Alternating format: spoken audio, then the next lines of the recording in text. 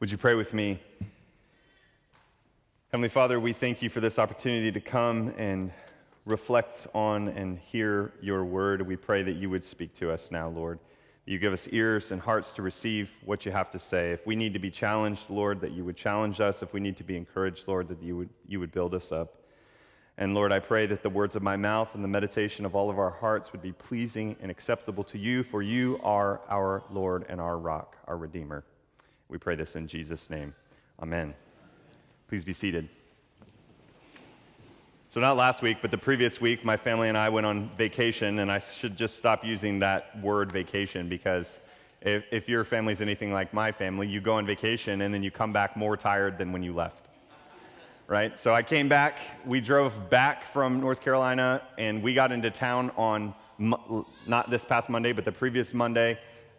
Maybe it was last Monday, I don't know. We drove back into town 4 or 5 o'clock in the afternoon, had small group that night. Then the next morning, I was in the office, staff meeting, alpha training that night. Then Wednesday, meeting with people. I'm trying to work on sermon. I'm working on Instructed Eucharist. By the way, Instructed Eucharist coming up this Tuesday. And just by the end of the week, I'm just tuckered out, right? I'm just tired. I'm frustrated that I didn't give myself the margin. I'm frustrated at past Curtis for not getting further along in these tasks that now present Curtis is having to work on. And I'm just starting to feel overwhelmed. And I get a text from one of my friends. And just in this brief text interaction, I'm sharing like what's going on. He's sharing what's going on with him. He's also in ministry. He's got a young family. We can relate to each other. And just in this short couple of texts that we send back and forth, I just feel a little bit more calm. I feel a little less overwhelmed. I even feel like I have a little bit more energy. Now, I hope you have somebody like that, or more than one somebody's like that in your life. I mean, even if you don't right now, hopefully you've experienced something like that before, that there are these relationships that God gives us, these companions in this journey of life that God gives us, and that our relationship with them, how we think about people, how we relate to people, has a big impact on our experience of this life. In fact, of our level of contentment, if you could say it that way. And what I think Ecclesiastes, the sort of wisdom message that it has for us this morning, is that we have to recognize that how we think about people and how we relate to people will significantly impact how much contentment we have in this life. Or if I can just put it up in a little more pithy, tight sort of way, you'll need companions to find contentment. I think that's the message for us this morning. And I'm using that word contentment because if you look at verse 8, it talks about the man who works but is never satisfied. And I think companions, having the right people in your life will help you find satisfaction, contentment, some sense of, yes, it's the way it needs to be right now, and it's good. So let's look at this together. First of all, Kohelet, the teacher, he has a couple of things to tell us about the way not to find contentment, right? So if you look at verses 1 through 3, he says that there's no contentment when people are commodities. If we look at people as a means to get what we want, if we, quote unquote, love people because of how they make us feel or what they can do for us, then we actually aren't going to enter into the contentment that God wants for us, and they are not going to be able to enter into the contentment that God wants for them. As you look at verse 1, you see 3 times this word oppressed, or 3 times the root of that word, oppressions, oppressed, oppressors. This is why I'm using the word when people are commodities, because when you find that word oppressed, oppressors, oppression in the Bible, it actually almost always refers to some form of economic oppression. It's not just general unfairness or general injustice, but then when you look at it in the prophets and in the law, it has to do with these types of things. Charging high interest rates, the book of Ezekiel. Using corrupt weights and measures, the book of Hosea. Underpaying the poor and overpaying the rich, the book of Proverbs. Withholding the poor man's wages until the next day, Deuteronomy 24, verses 14 through 15, for instance. You shall not oppress a hired worker who is poor and needy, whether he is one of your brothers or one of the foreigners who are in your land within your towns. You shall give him his wages on the same day, before the sun sets, for he is poor and counts on it, lest he cry out against you to the Lord, and you be guilty of sin. So most of the time. In fact, sometimes that word oppress, or the Hebrew root that word comes from, is actually translated extort or defraud. It has everything to do with treating people as a means to an end. That these other people are a way for me to enrich myself or empower myself or fulfill my desires. And so Ecclesiastes says, if that's your outlook on people, then they will never find comfort, he says, and you will never find contentment. In fact, from Kohelet's perspective, notice he doesn't even say this is vanity, right? It's so self-evidently wrong that he doesn't even need to say that it's vanity. He actually goes even further and says it's better if you've already died, because then you don't have to witness this wickedness. In fact, it's even better if this world's all there is, if you're never even born because of this economic oppression, because of turning people into commodities. Now, of course, we know that this life isn't all that there is. Both our psalm reading and our gospel reading point us to the future reality that when Jesus comes back, he will judge the living and the dead, and that he's a righteous judge, and none of these oppressions will go unnoticed or unrecompensed by God. We are not better off dead. We are better off hoping in the one who judges the living and the dead. So how does this apply to us? We don't use unfair weights and measures. We went to the Mass General store while we were in North Carolina. I don't think they rig the scale when you buy the bulk candy. I don't think they're making a huge profit off of Whoppers and Tootsie Rolls, right? But are there ways in which we look at people as a means to an end, as a commodity? Yeah, it could be economic. We could underpay someone who deserves more. It could be, we could look at people the way that we look at the food we put in our bellies or the gas we put in our cars as a commodity. And maybe there's ways in which we don't pay attention to the health and well-being and flourishing of people in the forms of entertainment that we partake in. There might be a lot of ways, but the point is, Kohelet warns us from thinking of other people as a means to an end, a commodity for you to get profit or pleasure out of them.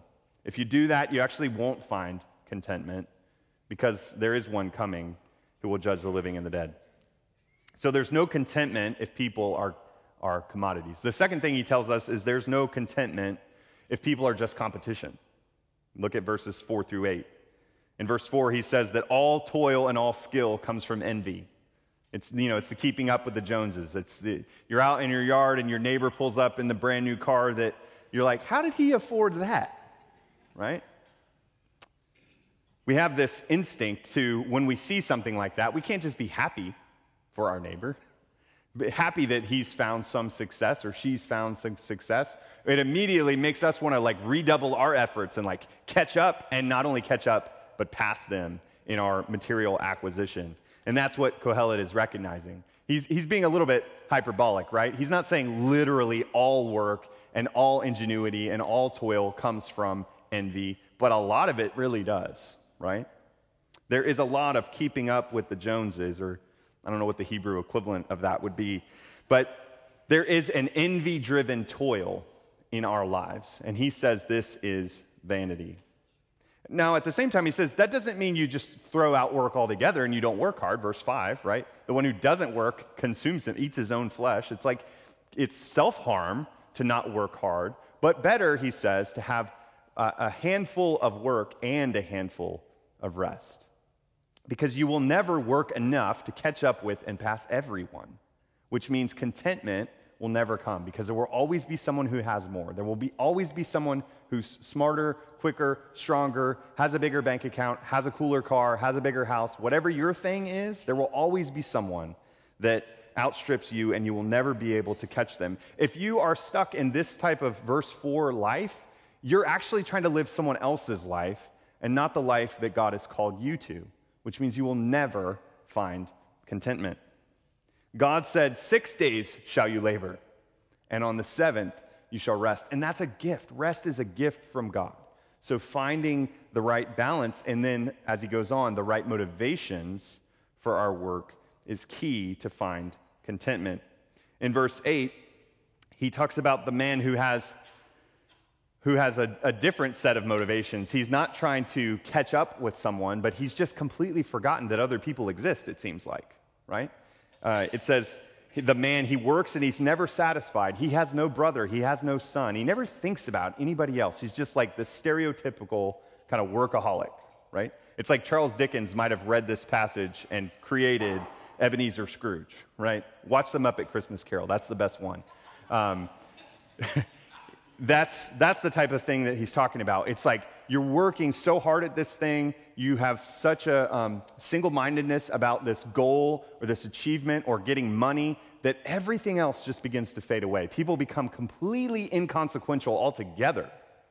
But better, Kohelet says, when you're sort of the flip side, is when your work is driven by a desire to bless other people, a desire to share what you achieve, what God gives you with other people, a desire to do good through your work and not just to gain and gain and gain and never even enjoy it.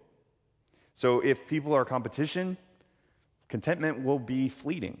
There'll be moments where you think, oh, I've made it, and then it'll go away when the other neighbor pulls in the next newer Mustang, right?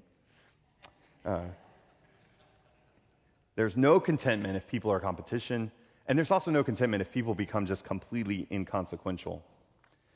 Because joy shared is joy doubled. We should work so that we can share what we have with others. So these are ways you will not find contentment. Then he turns in verses 9 through 12 to how we find contentment in this life. And he says, people are companions on the journey to contentment. We need other people in our life to be able to find the goodness and safety and rest that we want as we live. You know, it's obvious. You can read these verses and it comes straight off the page, right? Verse 9, two can accomplish more than one. Teamwork makes the dream work, right? Safety first, then teamwork. Like, yes, obviously, two heads are better than one. We have all these sort of proverbs in our culture that reinforce this idea that you and I can do more together than you or I can do individually. And there's this element of support also, kind of like my friend. You know, I wasn't literally falling into a pit or a ravine for him to, I hadn't literally fallen down for him to pick me up, but like emotionally, that's how I was kind of doing, and he picked me up. You know, imagine traveling in the ancient world in the dark maybe, and you fall into a pit, you fall into a ravine, you fall and break your ankle, tear your Achilles tendon, right? What are you going to do unless you have someone there to pick you up when you fall? What if you're cold? As halfway through your journey, you know, overnight, you're cold. Well, if you have another person to share body heat with, then you can survive and not freeze to death. And sort of most dramatic of all, what if the marauder, the attacker, the mugger comes and it's just you? Wouldn't it be so much better to have a companion? He gives all of these very clear and straightforward examples of how having a companion, having people in your life is so much better than facing the crises of life on your own.